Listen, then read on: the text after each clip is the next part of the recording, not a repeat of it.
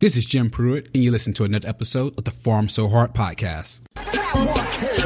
So I farm so hard, the employees want to find me, and then want to hire me. What's 100K to a guy like me? Could you please remind me? Farm so hard, this ain't easy. Working late nights, you best believe me. My grades can only go ace. Never want to see another B unless I'm Jay-Z. What's good, fam? It's your host, Jim Pruitt, a.k.a. Farm D and the ED, and I'm bringing you another episode of the Farm So Hard podcast. Today, I have another super special episode for you guys today, and it's going to be something unique and special, and it's something that my residents will tell you I've been pimping them on for years now, and I think it's something that we really want to talk about, and today's episode is going to be Rockin' the Rock. It's going to be the reversal of neuromuscular blockers for neuro exam with Sara, Hyland, and this is going to be my special guest, and go ahead and introduce yourself for the audience and tell us a little bit more about you. Let's get paid, Jimmy. It's awesome to be here. Thanks for having me. Well, I'm a clinical pharmacist at Grant Medical Center in Columbus, Ohio. Folks may not have heard of us, but what you really got to know about Grant is we're a busy place and we really know trauma and surgery. We're a big level 1 trauma center, roughly 7,000 trauma evals a year. About 5,000 of those are alerts, 60 to 80K ED visits a year usually, and over 20,000 surgeries a year. So as a 640 bed community teaching hospital, we keep pretty busy. Our motto is we're not just good, we're Grant, because it's a high acuity, high complexity, often resource constrained type of place, but we really work as a team there to get it done. And at Grant, our pharmacy department is kind of unique in that we have an integrated clinical practice model. So a clinical pharmacist at Grant doesn't come in day out covering the same service. We have clinical teams, and every pharmacist kind of rotates to maybe 3 clinical teams. Every pharmacist rotates through the central pharmacy as well. So my current mix is about 75% peri-op, 25% ED. And I'm kind of like the closer on the ED team, I'd say. I'm not running the show. I got some tremendous junior colleagues who are doing a great job of that I'm happy to support and mentor, but I'm the one on the team who's probably been doing it the longest. I've been there since our inception with pharmacy services in our ED, which was back in about 2011, 2012.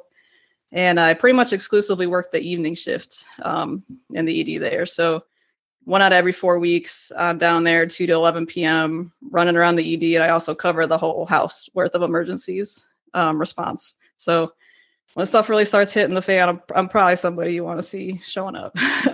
Perfect. Because again, you mentioned something. I don't want to shy away from the fact that you said part OR, part ED. Like, what does that look like? Yeah. So it was a total accident getting involved with the OR. I mean, I always knew I wanted to work in an ED. When I was growing up, my parents were an ED nurse and a medic, and I think the ED is in my blood. I just always knew that's where I wanted to be. And so pharmacy was my means to that end. But something else I did during my residency, which was at Grant, was I decided to hang out with anesthesia for a month, do a rotation in the OR. I thought that would be interesting. And the OR never really let me go after that. And so I basically tried to bring an ED and critical care pharmacy type of mindset and skill set to the perioperative realm. And, fast forward, that was probably 10 years ago. Now we have 3 clinical OR pharmacist positions where we didn't have any. Our ED services continue to expand concurrently. We have 24-hour clinical coverage at our ED. We're fortunate that we've gotten to that point. We also have a PGY2 emergency medicine pharmacy program that's in its 6th year. So it's a wild place. I'd say that the OR is it's hard to explain.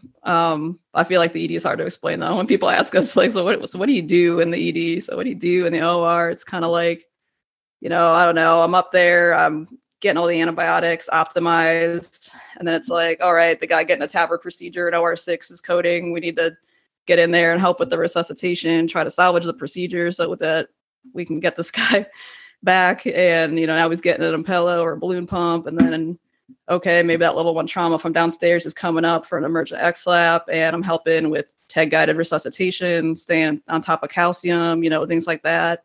Maybe we got a stat cranie over in 17. They need hypertonics. Just everywhere you look, there's, something happening. I'm getting calls, left, right, and center from docs, from nurses, just all kinds of interesting problems to solve and people to help. So it honestly, that's a key message I want to send to your listeners is, if you don't know what's going on in your OR, if you aren't providing the same level of clinical pharmacy services to your OR as you offer your ED, then it's really time to get up there and farm so hard, because it may look different. We might need to adapt ourselves and our way of thinking and our way of making interventions. But at the end of the day, I would say that my roles as an OR pharmacist and an ER pharmacist and the value that I bring to the team, to those patients, to our providers, it's really the same.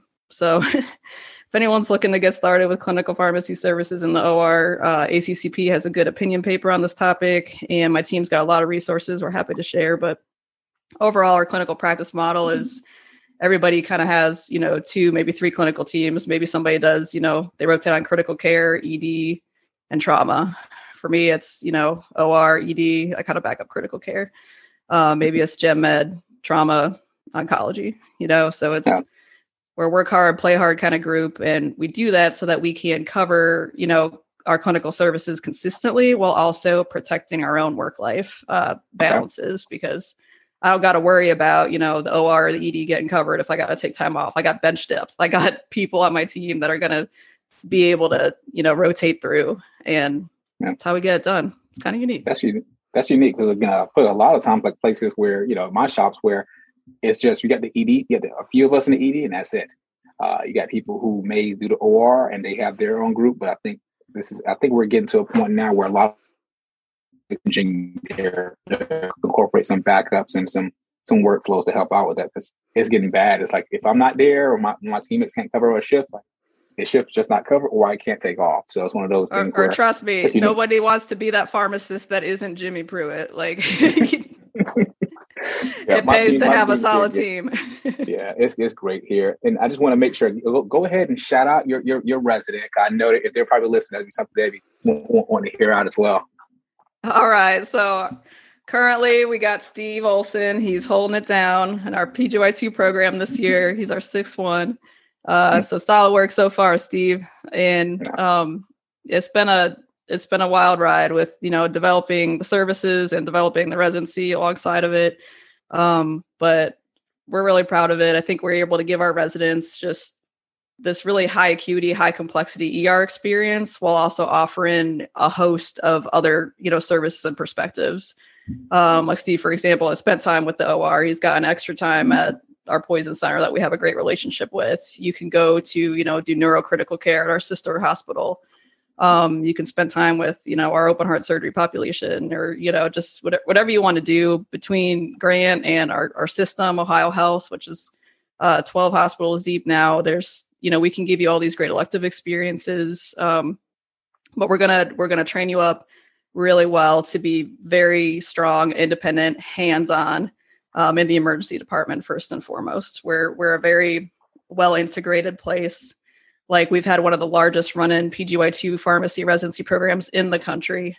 I think we're like the 3rd or 4th longest running one. We've had clinical pharmacists rounding on the floors at Grant since the 1960s. We're really into practicing at the top of our license. We're very hands-on, but we also don't take ourselves too seriously either. We're not an academic medical center. We're a community teaching hospital.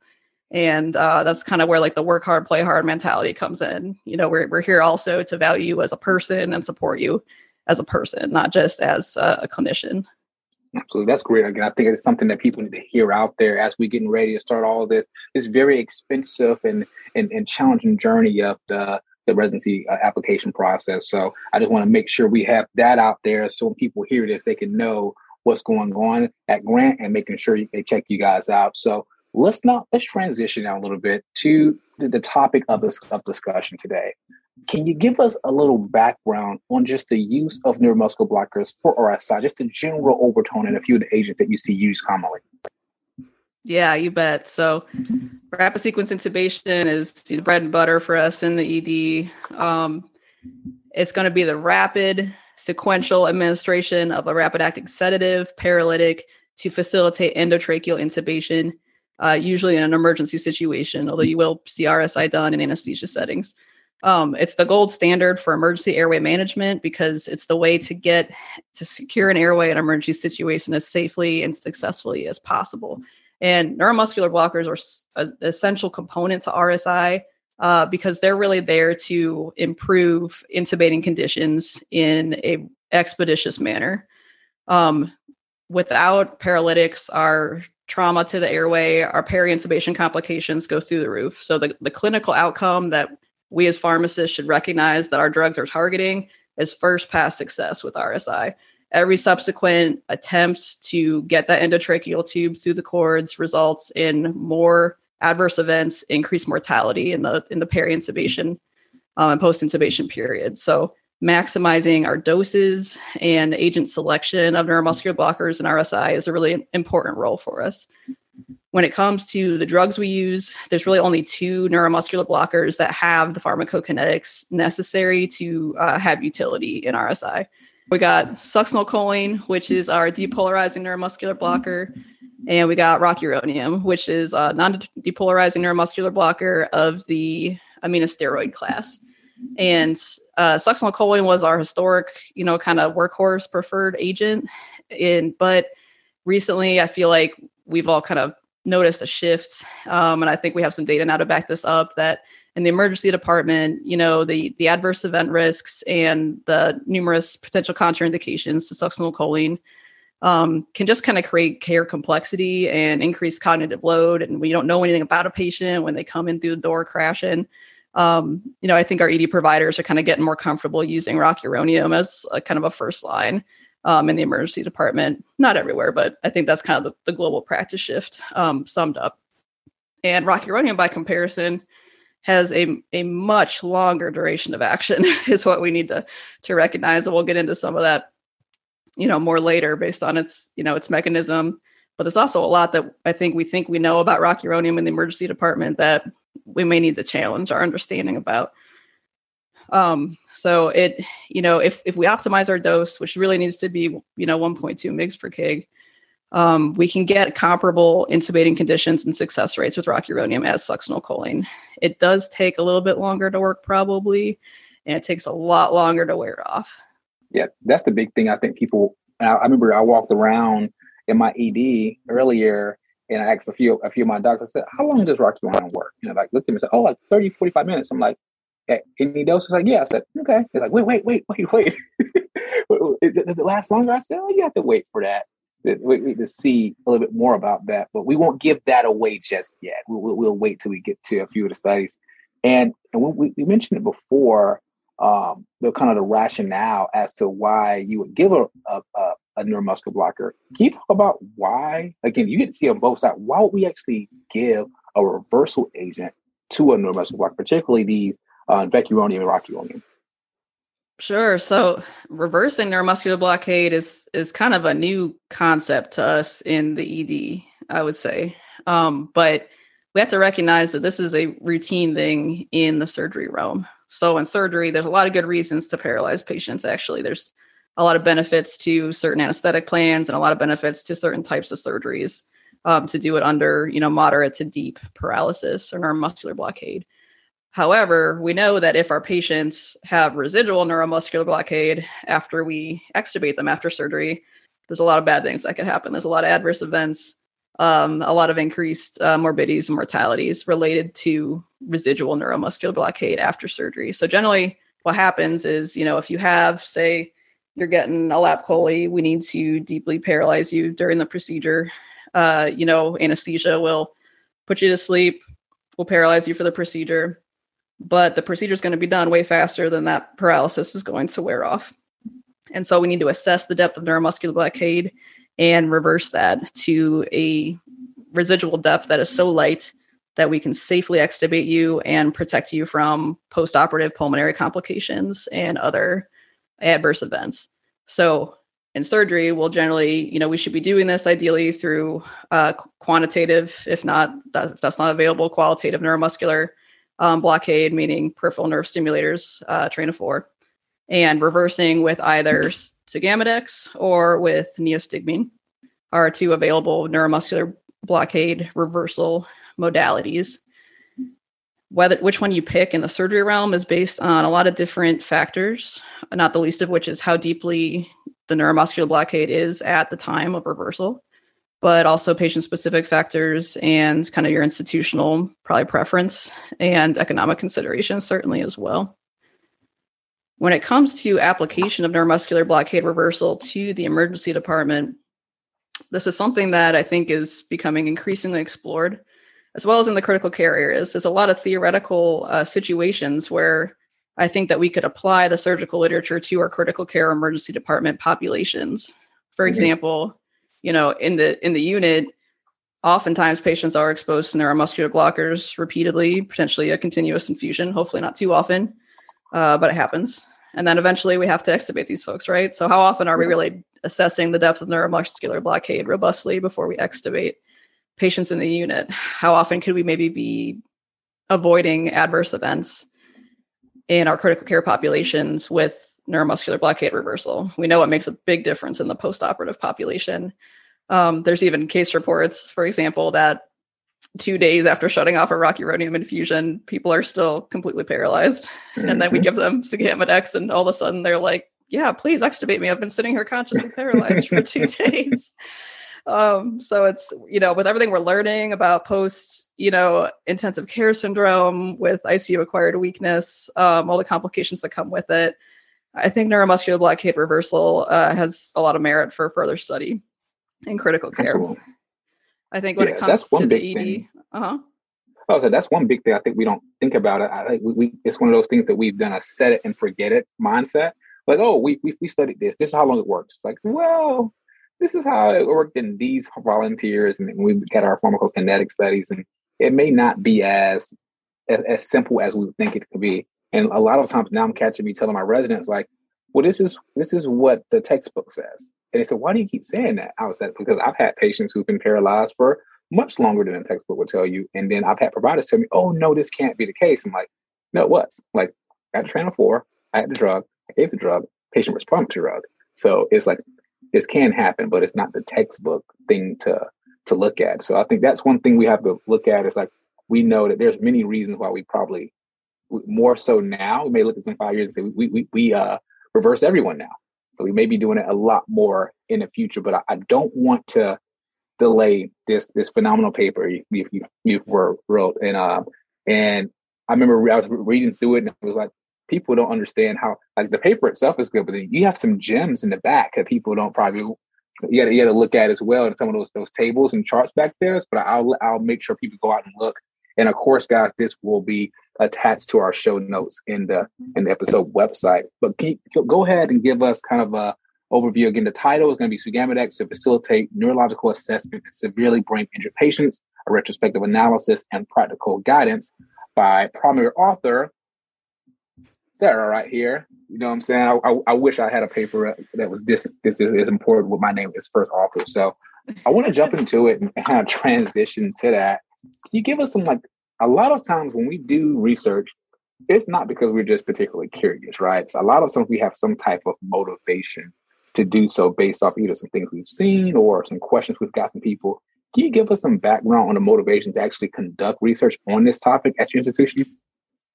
Yeah, you bet. So, having this unique mix of peri-op and ED, my areas of focus for my practice and research tend to be where those areas intersect. So ask me anything about ketamine. You can't shut me up about pain management. Let's talk about TXA or factor products for days. And then here we are with neuromuscular blockade and reversal. So, it's always been an area of interest for me. And then, what I think started happening was, we had neurosurgical residents at the time that, it kind of caught the ED by surprise when they started asking for this. So, a patient comes in, maybe polytrauma, maybe head trauma, and we intubate them with etomidate and rock. We send them to CT scan. There's, a big head injury, head bleed, whatever that we got to assess. Neurosurge comes down and they're like, well, we need to assess the patient. I want Sagamedex. And everyone's like, oh gosh, like, what's that? What do I need to know about it? I hear that's expensive. I hear that people die of anaphylaxis or something. There's just, all this kind of like bits of knowledge that I think people who don't practice in surgery and anesthesia may have heard about it, but no one's really studied or, kind of prepared us, given us a framework for how to approach these situations. And it was making a lot of our ED providers uncomfortable. I don't think all the pharmacists, who aren't also OR pharmacists like me, had, a tremendous degree of comfort or really knew the best way to approach these situations. And I was like, you know what, we just need to look at like an ounce of data here, let's just look at what happened to the patients that, we've done this for. And then maybe we can kind of develop a protocol and a rational approach to something, because this hasn't been studied robustly, and our study does not change that. This is, a humble little case series at the end of the day. But I'm glad it's getting so much engagement, because I do think this is a topic that warrants greater understanding by ED and critical care providers. And certainly I hope this triggers further research into this area. Absolutely. So one of the things that, as we look at this, you got to give a little background here. Ken, you mentioned a few things like it's a case series, but can you give a little bit more, like a little glimpse of like the methodological components of this? Like, your shop again a little bit, primary assessment, secondary, and like the population included, because I think those are the people want to know, can I use this? What was done, and can I use this? Yeah, absolutely. So we decided to keep it relatively focused and just look at 1 year's worth of patients who received Sigamodex for the purpose of facilitating a neuro assessment by our neurosurgical service, excluding anybody who got this as in usual perioperative care, excluding any other indications. So, retrospective case series, we did pursue a cohort analysis in the sense that we compared patients before and after Sigamodex administration in regards to their GCS and their hemodynamic parameters. But this was not a cohort study in the sense that we didn't have any comparator arm of any kind. So this is really just looking at all patients who met this criteria and just descriptively, examining what happened to them, what impact did Sigamodex have on the neurosurgeon's treatment plan was kind of our kind of qualitative primary outcome. And then we also did do some qualitative analyses secondarily, looking at specifically at GCS, heart rate, and MAP changes before and after Sigamodex administration. We also just did a full case series, in terms of describing these patients, demographic details, their hospital course. And then lastly, I wanted to kind of explore the potential dose response relationship of Sigamodex on these different parameters. So can I predict how much of the GCS changed or how much of the MAP changed as a result of, increasing the Sigamodex dose? That was just a very limited statistical analysis. Honestly, like we did statistical analyses in the study, but with an N of 12, they're not particularly meaningful. I think the best interpretation of this study is, descriptive in nature. And so we tried to focus the representation of the data with our figures. I think is probably the best way to go. I have the case series, in the first table, but really looking at those box and whiskers plots for how the GCS and the heart rate and the MAP changed more in a descriptive kind of qualitative manner, I think is probably the best way to evaluate our data. Perfect. So that's kind of a good bit of the background, and I love it when I'm able to talk to the actual author of this and say, "Hey, this is nice." Again, I appreciate the look of it, but just realize this is something that's limited. I wish I could do more. This is just 1 year of this, but it's something that we found that's pretty intriguing, because I think a lot of us probably haven't reversed, rocuronium 12 times. Again, I've been fortunate where I've worked at high volume shops, and and that's just my thing. I'm like, Neuro, listen. Are you down? If you're down here when we're tubing them, I'm just going to go ahead and call and get me some Sigamodex or give me some neostigmine based off of that. But I think more people will want to do it, because even an N of 12 can help people think about, okay, what might I see? And I think as we move forward and look at some of these case series, it can really help us out. But I don't want to go deep into all of it, because I want people to still go read the paper and look at these individual actual case series, because I think it helps you understand the realistic component of all of this and where these patients actually lead to. But can you give us some of the major results of the study? Absolutely. So, as I mentioned, we have an N of 12, meaning 12 administrations. There's actually only 11 patients, because one patient actually ended up getting this done at 2 very different points in her care, interestingly. But across 12 administrations, we, getting, first into the primary, kind of analysis. So what did giving Sagamedex do to the neurosurgeon's decision-making and the plan? So first of all, we kind of separated these out demographically for if this Sagamedex administration was for making that initial neuro assessment in the emergency department. So that situation where I just described, we intubated them, neurosurgeon needs to come down and evaluate them for the first time. They're still in the ED, usually, when this is happening. That was the majority of the patients. So 9 out of the 12. The other 3 were post-operative assessments. So these were patients who had already gone through that process. They'd gone to surgery and they were now in the critical care unit. And they were, had either completed 1 or maybe more surgeries at this point. And these were post-operative assessments by the neurosurgical team. So everybody in the analysis, when neurosurge got to the bedside, had a GCS of 3T prior to Sagamedex administration. So these were people that, appeared completely comatose.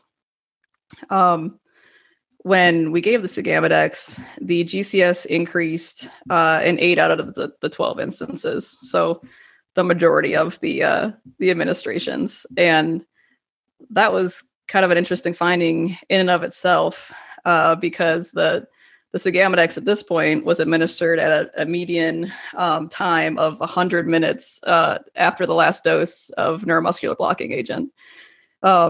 So the range there was 42 to 231 minutes. So that it was that long after, getting the rocuronium. Some of these patients also got vecuronium, mainly the postoperative assessments. So that was kind of like the first key finding is like, wow, we're giving this way after, what we think the duration of rocuronium is. And yet a majority of patients are having a pretty positive response to it. And so that tells us, we have residual neuromuscular blockade persisting and interfering with the exam in the majority of patients, even in this time frame. And we can get into why that might be, but that was kind of the first key finding. That's pretty big, because I think it does a few things, and it's definitely like you mentioned before, hypothesis generating. Because again, I can't tell people that rocuronium lasts longer than 45 minutes. I'm like, a median is going to last 100 minutes. And we have some outliers there at 230 minutes. So we're talking hours, like multiple hours out. So we're thinking that, 90 minutes is an hour and a half. So we're talking about beyond an hour and a half. We're talking about close to 4 hours. And if this happens in this subset, if we can add a 0 to the sample size there, I'm pretty sure we'll be very surprised with what we would see in the fact that people can still have a positive response is what I was like pretty intrigued with, because I wanted to find something that potentially justified my thought pattern when it came to having it down here. This is one of the things, at least for me, I'm already doing some of this. So I don't need a huge amount to help me continue to do like my thought patterns when it comes to these type of patients. But it's definitely something I thought was intriguing, especially some people had a pretty, I would say, impressive response, like an impressive neurological response. So that's what really got my attention. Yeah, and some people, this was not just like, okay, they're moving their arm a little bit more. Like, and I was personally involved in a number of these cases. Like these were my patients, and I was there at the bedside witnessing this. And for the patients that I feel like it's going to work in, you're going to know pretty quickly. So we push it, and in less than a minute, the patient goes from completely comatose to immediately animating all 4 extremities, pulling at their tube. They were clearly very, very awake in there. And, even though we're 100+ minutes out, that obviously could substantially change a neurosurgeon's decision-making. And absolutely. And it did. So yeah, that was intriguing again, just to see that response. Because I'm thinking to myself, I know I've been in cases where the patient's like, all right, just synchronous with the vent, all these things are happening, they're moving. It's like, okay. And I'm like, this is, soon after. So I try to get mine a little quicker after when I know it's going to happen. But it even makes me more happy, the fact that you're seeing this so far out. And it's definitely in the back of my head as well for even these brain damaged patients, if they're brain damaged and having this response. Yeah. What is our medical patients or our agitated patients who we're intubating who has a decent GCS prior to with some other indications? What are they experiencing? And it definitely made me think quite a bit about, okay, what's my approach and how aggressive should I be, at least initially, with my patients that are paralyzed for post-intubation sedation with rocuronium. And I notice a balance. And I know, again, you can talk about, again, a lot of this data about targeting certain light, so they know, making sure our patients that are paralyzed can receive that same benefit as our succinylcholine-induced patients as well. So it was definitely, it made me think quite a bit, not just for these patients, but for all patients. Yeah, and I think, we obviously have mounting data on how, PTSD inducing it is to be a patient in these circumstances. We have data about, how much longer it often takes for patients who get rocuronium as opposed to succinylcholine for intubation to get adequate sedation. We know that ED pharmacists can really shorten that time. And I think this really validates that efforts, because it's like, we know etomidate only going to be there for a few minutes, and we don't really know how long the rocuronium is going to be persisting for. So really don't wait with the sedation. But yeah, I mean, this, to finish out the primary kind of analysis there. So at the end of the day, between these, Cygametix administrations, every one of them was deemed beneficial to neurosurgeon decision-making. Now, granted, this was in the estimation of a resident neurosurgeon who was involved with the cases. This wasn't like a blinded assessor by any stretch of the imagination. However, 50% of all administrations were associated with a change to the neurologic prognosis and the neurosurgery plan. So half of the patients would not have gone to surgery or would not have gotten, invasive ICP monitoring or whatever they decided to do based on their original exam. And Cygametix changed that plan with alarming frequency. And so I think this really speaks that, I don't think they're off base to ask about this. I don't think this is a bad idea to explore. It was incredibly impactful. And even in the patients for which the plan did not change, having that increased certainty, my colleague who's on the paper, he's Dr. Pandya, he was, I think in his 4th, 5th year of neurosurgical residency when he did this study with us. And, he just really spoke to, and he does this in the discussion section, just how vital that is. Like when you're the one that has to go to that family, and deliver this devastating prognosis, and that there's really nothing that, we can do. You want to know that with certainty, that's the accurate assessment. And, reversing neuromuscular blockade is just one part of that, obviously. But I think with Cygametix, this is could be a very important tool, even if it doesn't change the plan. Yeah. And one of the things I wanted to look at as well is something that I think may shock people who are not necessarily used to using Cygametix or neostigmine. It's kind of the hemodynamics. You mentioned quite a bit of this in the paper. We didn't get the exact response that I thought was going to happen within there as far as like which hemodynamic was changed. But can you kind of talk about a little bit more about what you guys found with your data set? Yeah. So that was kind of, the first question is, what's this worth? What's the utility? But the second question, that I wanted to try to, assess with this paper is how safe is it? What do we need to be worried about with it? And, we had a pretty, profound GCS response among some patients and a GCS response of some amount in the majority of patients. But what was the risk? And specifically with Cygametix, I think, we just try to hone in on, the biggest risks that we're worried about. So, all of these patients are either, TBIs or spontaneous ICH. And so, we know that Cygametix can cause dose and rate related hypotension, bradycardia, also though tachycardia. And rarely there have been case reports of just complete cardiopulmonary arrest, or cardiovascular collapse rather, with Cygametix. And they've been rare, but they have been probably more prevalent in patients who are critically ill and in patients who, would be predisposed to hemodynamic instability. So we have a worst case scenario to watch out for. And then we also have just, what's the garden variety TBI patient going to see in terms of hemodynamic response? Because we know that maintaining blood pressure is important to maintaining cerebral perfusion pressure during times of, acute brain swelling. It's, this isn't a population where I really want to tank their pressure precipitously. So, that's why we really honed in on heart rate and on MAP.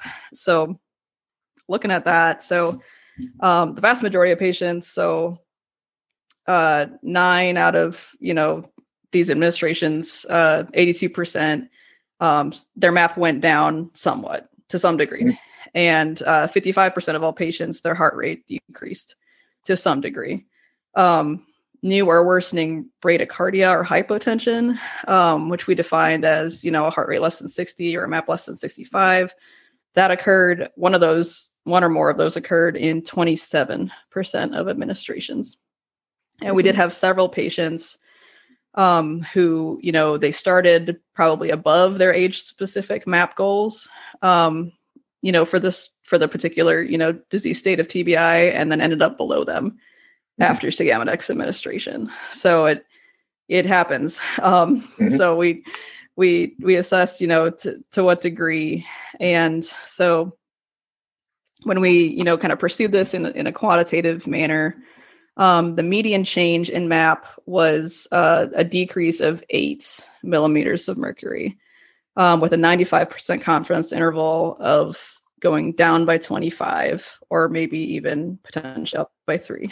So, and there was, again, a very wide range there. Like I had one patient whose MAP went down by like 43. So there is a potential there. Now, these assessments were not controlled and they were not standardized. So, that's a huge limitation, is these were not, I basically just looked at the first set of hemodynamic parameters before Sagamedex was given and the first set available in the chart after Sagamedex was given, as long as those occurred within 2 hours of administration. If there was nothing in the chart until more than 2 hours after Sagamedex, I excluded them from the quantitative analysis. So, I this should not be interpreted as, if I were to give everybody Sagamedex and then exactly, 1 minute later, 5 minutes later, 10 minutes later, do these assessments, that's the study that needs to be done still. But just looking at what was available in the chart, just looking at right before to right after, it was clear that, there is a hemodynamic effect that is risked with this tool, and that needs to be considered. Now, nobody, to the extent that we were able to determine on retrospective chart review, had like a significant event, meaning like nobody arrested. We weren't coding any of these patients. I didn't see any of those kind of catastrophic worst case scenarios evidenced in the chart anywhere. But did see a significant reduction in MAP. The reductions in heart rate were more nominal, probably not clinically nor statistically significant, just kind of slightly lower. And then I kind of wanted to stratify, between the patients who responded to Sagamedex versus the patients that didn't respond to Sagamedex. So I kind of analyzed all comers, and then I kind of divided into those subgroups. So the patients who had a positive GCS response versus the patients who just remained at 3T even after Sagamedex, and if the hemodynamic changes were different. So, do we have to be more concerned maybe in patients who still have a salvageable brain to some extent versus those who don't? Is kind of like the theoretical question there. Yeah. And so that's kind of what figure 3 is about. Perfect. And that's the big point I think everyone wants to need to look at, because when I hear that, it makes me not always necessarily pre-treat, because I don't know if we need to pre-treat with atropine with Sagamedex. I'm not as jaded. I think I'm more jaded in the fact that I don't think Sagamedex is perfect when it comes to that. So I have things around me. But I started thinking about things like push-dose epi. And depending on what time this happened, I may not pre-treat, but I may end up having something like that around me, just in case. But I literally carry push-dose epi with me in my pocket at all times. So it's something that I do a little bit more, but it's something that I may consider a lot more. Or when I'm teaching residents and students, that may be something that I'm like, hey, this is something that I'm doing. This is the data saying why I should look at it. Now, I'm not saying that this is end all be all, but it's something that at least I just don't like surprises. That's my thing. I don't want any surprise. And if that's the case, I want to make sure that I at least have something around me to kind of help me from that standpoint. So at least from a safety standpoint, that's That's what I want to look at. And again, this is it's a lot. And I think you mentioned quite a bit of it before about the limitations. So I won't necessarily go deep into that. You kind of mentioned that throughout. But what I do want to get is kind of your overall big takeaways that people should take from this, and how would you like people to utilize this information? Sure. So I think, just going on like what you were just talking about, like, I think that when it comes to the safety side, we need to be prepared for this. We need to be prepared for probably a few different things. And so I think it pays to, thoroughly assess that prior to considering this. Like, for example, I remember once, I got called up to the unit and neurosurge wanted to give it post-operatively to a patient who just wasn't waking up quite the way they wanted to after an intracranial procedure. And I look at the patient and she's very advanced age. She still has dexmedetomidine running at like 0.8 and her heart rate is like 55. And I'm like, okay, so let's back up a minute here. So I think what we really tried to do was, generate a framework and some advice for, how to approach these situations. And we kind of systematically laid that out in table 3. So first question being, what is this, going to benefit the patient? And second global question being, what are the risks to this particular patient? And then how can we make this most safe and successful? So when it comes to the safety side, to your point, I absolutely recommend, optimizing hemodynamic status first to the extent that is appropriate for your patient, but also being ready for, I totally have a push dose epi with me. I have atropine with me. I have, I have my whole box there ready in case, whatever happens. But if they have a very tenuous hemodynamic status to begin with, I do think the risk benefit changes, especially, if it's a TBI patient, and it's different. It's very different, a very different risk benefit than how we're using it in surgery. So I think key takeaways, first of all, rocuronium lasts a lot longer than you think it does. It's just because they were intubated in the field with rocuronium and that was an hour ago doesn't mean it's long gone and not interfering with your present exam. Just because it's an hour plus, after, by the time neurosurge comes down, they've already been through CT. It's not gone. And we can get into why that is if we really want to go down the rabbit hole. But that's kind of the first key takeaway is the duration of neuromuscular blockade is substantially longer than you give it credit for. And there was evidence in our, small limited data set, but very clear evidence that it was, beneficial to the decision-making for these patients. It changed the course for these patients. Now, unfortunately, this was a very high-risk group. These were catastrophic, head injured patients, and, the majority of them expired. But there was, evidence there that, there is a benefit to the strategy that should be explored further and considered. I just think about it as like, again, we have to kind of take everything as a whole. We look at these papers and say, okay, it can be beneficial, definitely. It's something that our team really thinks can be beneficial. And I think what it does for me is provide a certain level of certainty. And on one end of the spectrum, and for me, from a safety standpoint, it provides me a level of uncertainty as far as, this is fine. The paper said it doesn't cause much of a hemodynamic issue. So it gives me certainty for my neurosurgery colleagues providing their diagnosis and their prognosis. And it provides uncertainty for me when it comes to just kind of relaxing, put my guard down and not communicate with the team. Hey, this is what I'm giving. This is what I can expect to happen from a neurological standpoint, but this is what I can also expect to happen from a hemodynamic standpoint. Those are the big things to get away from this. And also, I wanted to see if you had an idea of, the big thing that comes around with this with the cost is that the dosing. There's a lot of dosing recommendations out there. I want to see like your input on that.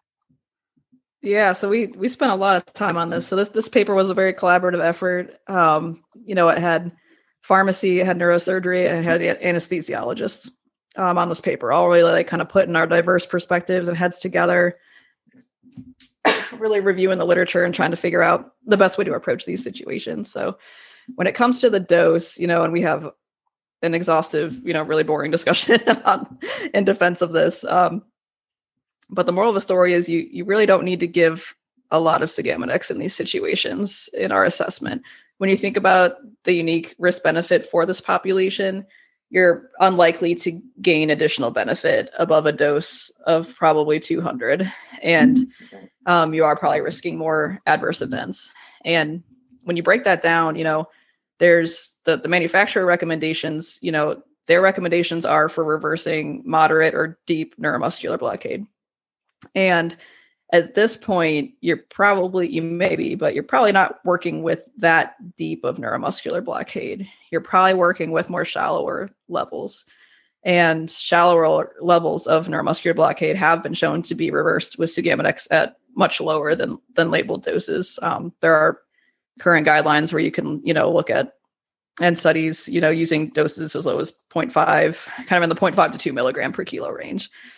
So first of all, you probably don't really need to give more. The reason we give more in the perioperative realm is because we're extubating the patients and we don't want them to have residual neuromuscular blockade that's going to put them at risk for postoperative pulmonary complications and things like this. I can't give those benefits to a horrendously brain injured patient who's going to, remain intubated. So there's no need to go too high with the dose. Even though, there is controversy, I will say, in terms of which weight scalar we should use for the dosing, whether, we should be dosing sugammadex based on total body weights for our obese patients or more of an ideal or an adjustment of some kind. I think that the evidence does support that giving, rounding down at least.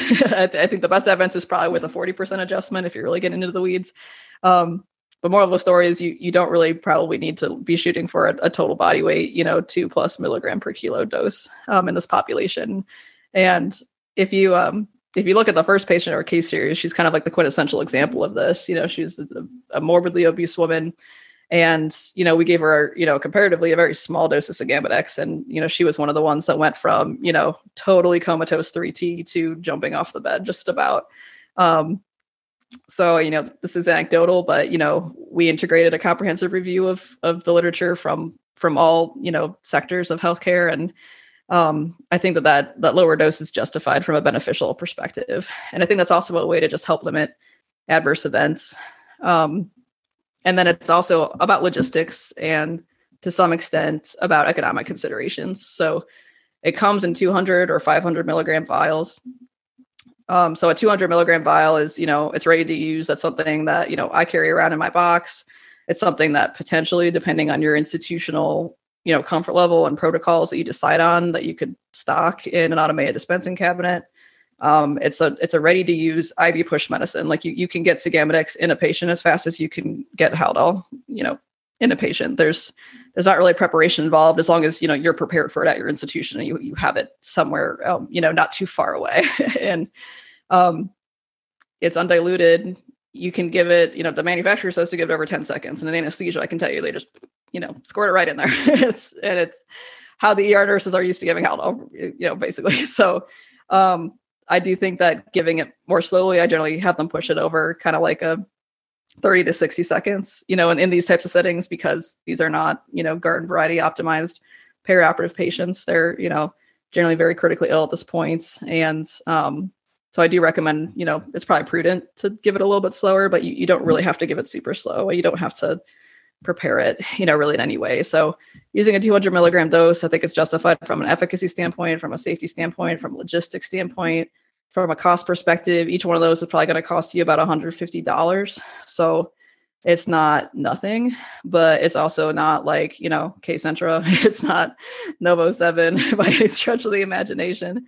If you're pulling out a couple pre-made TXA bags, putting on everything like hot sauce, as we like to say, you're probably not too far off from a 200 milligram dose of sugammadex, And that's so the big thing, is like letting people know, is like, is this where, we just have a few of them in the ED, have a few of them in the Omnicell or whatever your dispense cabinet is, and use it from there, because that's the conversation that, I'm thinking about moving in a certain direction. Because again, that when I want it right now. And I don't necessarily always want to cough upstairs, but I've gotten okay with that process. But I think knowing that we're talking $150 here versus, and then the times that we're using this, again, potentially 15 times in a year, it's like, it's not something that I'm going to stress out too much over. We're talking a couple thousand over a year versus what people probably think that's going to be. So that's one thing. But I want to transition to my last question for you before we have any closing remarks. Now that you've done this study, if you were to design any study you want with any amount of money that you want, how would you design it, and what would you want to look at? Well, I appreciate that question because I've started on the path of assembling a research work group. I've sent out some calls, through the listserv, through, on Twitter, for people who want to collaborate on this. But I think there's really several worthy studies that I have, on my radar that I think we could pursue as, a research work group, or that, I certainly hope all kinds of other people, do as well. I think, first of all, just kind of getting like some baseline survey data, quantifying this practice, in different parts of the world. This is, it's worth, I think, reminding sometimes our ED colleagues that Sagaminix is a drug that's used around the world probably hundreds of thousands of times every day. It's something that has been in clinical practice since 2008. We didn't get it in the States, here until, probably about 2016. But we have over a decade of clinical use, and it is used a lot around the world. And so just kind of getting some survey data on, how is everybody applying this to non-operative settings? How are you, considering this in the emergency department and critical care? Who's ordering it? What doses are you giving? Just trying to get like a pulse check on, what the current state is, I think could be helpful in guiding further research protocols. So I'm hoping to do something like that. But when it comes to like really generating the data that is needed to definitively answer these questions, I think we need to have a prospective standardized protocol, blinded assessors, standardized times post-administration for the assessments. We need to standardize, our doses of the rocuronium. We need to standardize, our doses of the Sagaminix and how, frequently we're assessing it. I don't know that it would really be feasible or ethical to do like something totally placebo controlled, unless you're, obviously always going to let them get Sagaminix if they got placebo, maybe. So there's, some nuances there that I think would have to be worked through. But I definitely think that, doing that in a prospective controlled manner, across diverse institutions is what's needed to really quantify the benefits and the risks and to validate this dosing strategy. Absolutely. I think that's something we have to hear out sometimes, because some people just may not know, like, I would like to do something like this. I have the time to do it, but I don't know what I would do. If I had done some research before, I have a better understanding. So I think this is a step where people can say, okay, well, I don't have all the information, but I have an expert that's done something on this. This would they would do. So I think that kind of helps us, and hopefully someone can hear this and say, oh, well, let me contact Sara to let them know, like, hey, I'm actually on board with this now. So let's get this done. But we've unpacked a lot of information. We've looked at kind of some of the things that you've done at your shop, really let the world know what an OR ED pharmacist does. Then we kind of went forward to kind of give them some background on the neuromuscular blockers and why we even use them in RSI and why we want to reverse them. And we looked at this great paper that you've done, and it had some key points on the great parts of this, the surprises, as far as, the impact that we can see with reversal, and the duration of the action of neuromuscular blockers. And then lastly, talk about some different some dosing considerations, and maybe we should find some kind of way to design something else. That's really our big points for today. Is there any closing remarks you want to get, even about this study, about anything you're doing, or just closing remarks in general that we have for the audience today? Sure. So I guess to close out, the other clinical considerations to just, get on people's radar that may not be widely known, if you're starting to do this in your ED or you're thinking about it, it's really something that, given Sagaminix, has a lot of potential downstream effects on the complexity of the patient's subsequent care. So if we're going to reverse them with Sagaminix in the ED and neurosurge decides to take them to surgery, they're not going to be able to immediately re-paralyze the patient with rocuronium or vecuronium in the OR. And, for a cranie, we generally want them deeply paralyzed, depending on, which procedure you're doing. So they need to understand that, okay, you're either going to have to use a lot more rocuronium or vecuronium in the OR. You're going to have to collaborate with anesthesia to maybe use a different class of neuromuscular blockers. if you're going to give them atracurium or Sysat, subsequently, those are going to work just fine. But keep in mind, you can't reverse those with Sagamedex. Mm-hmm. So it can kind of be a lot to think through. And so I think it really needs to be a timeout. And that's kind of, why that's one of the questions. And our recommended assessment is, what other care complexities do we need to work through and who needs to be at the table to work through those? And I really think ideally that should be, in a situation that the neurosurgeon also with pharmacy, with anesthesia, potentially with the ED, or critical care, who are going to be all these people downstream that, have to consider these. Another thing that's going to come up is Sagamedex interferes with some of our coagulation assays. And so in our trauma patients and our ICH patients, if you see your INR, your APTT looking prolonged, that's could be artifactual from the Sagamedex. Sagamedex doesn't actually increase bleeding. It is an interference with the assays. And there is at least one study that I know of looking at TEG parameters where they found that the R time was very slightly increased with Sagamedex, but stayed within normal limits. So don't let people freak out or start asking for anticoagulation reversal if, or misinterpret that, I guess, if that's not really what's going on. Because Sagamedex can interfere with those. So, there's just, all these kind of strange scenarios and potential complexities can come up down the road.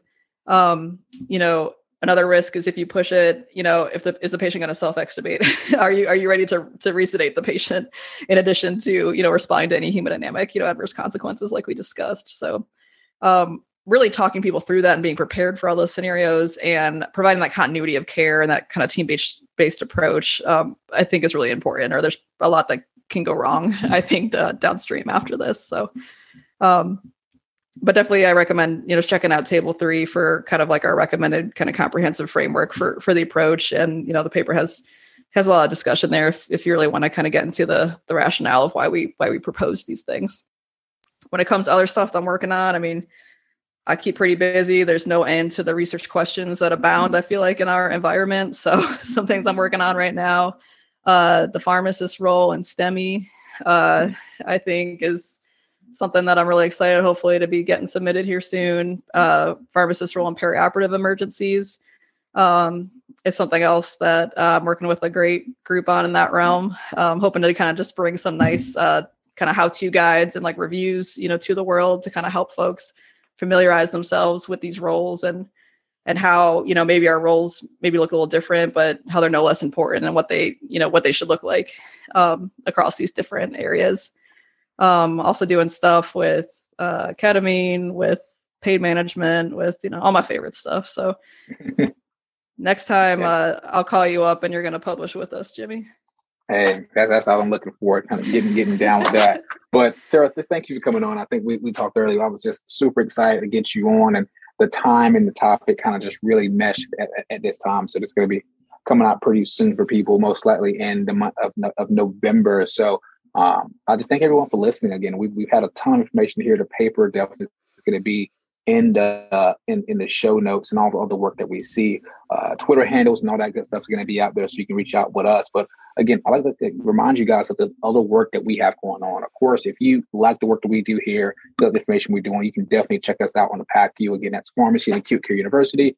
We have an entire culture change that's coming in the new year that I will keep you guys looking forward to. Around this time, we'll be recruiting for the challenge. It's going to be one of the first clinical skills competition virtually for pharmacists. And it doesn't matter if you're a student, a resident, an actively practicing person. We're going to be doing something to where we can help build this new curiosity for answering questions again.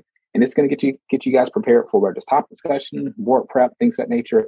That's what we're going to be getting ready to do with this new thing called the challenge. So look out for that and look out for more episodes. We've been powering out. This is year 3 for us, so we're super excited for all we've been doing and all the support we've been having. So lots of more stuff coming soon over the next few. Again, you guys are going to see a ton of stuff popping out over the next year. So super excited for that. Sara, thanks for coming on. And just want to we can close us out if you want.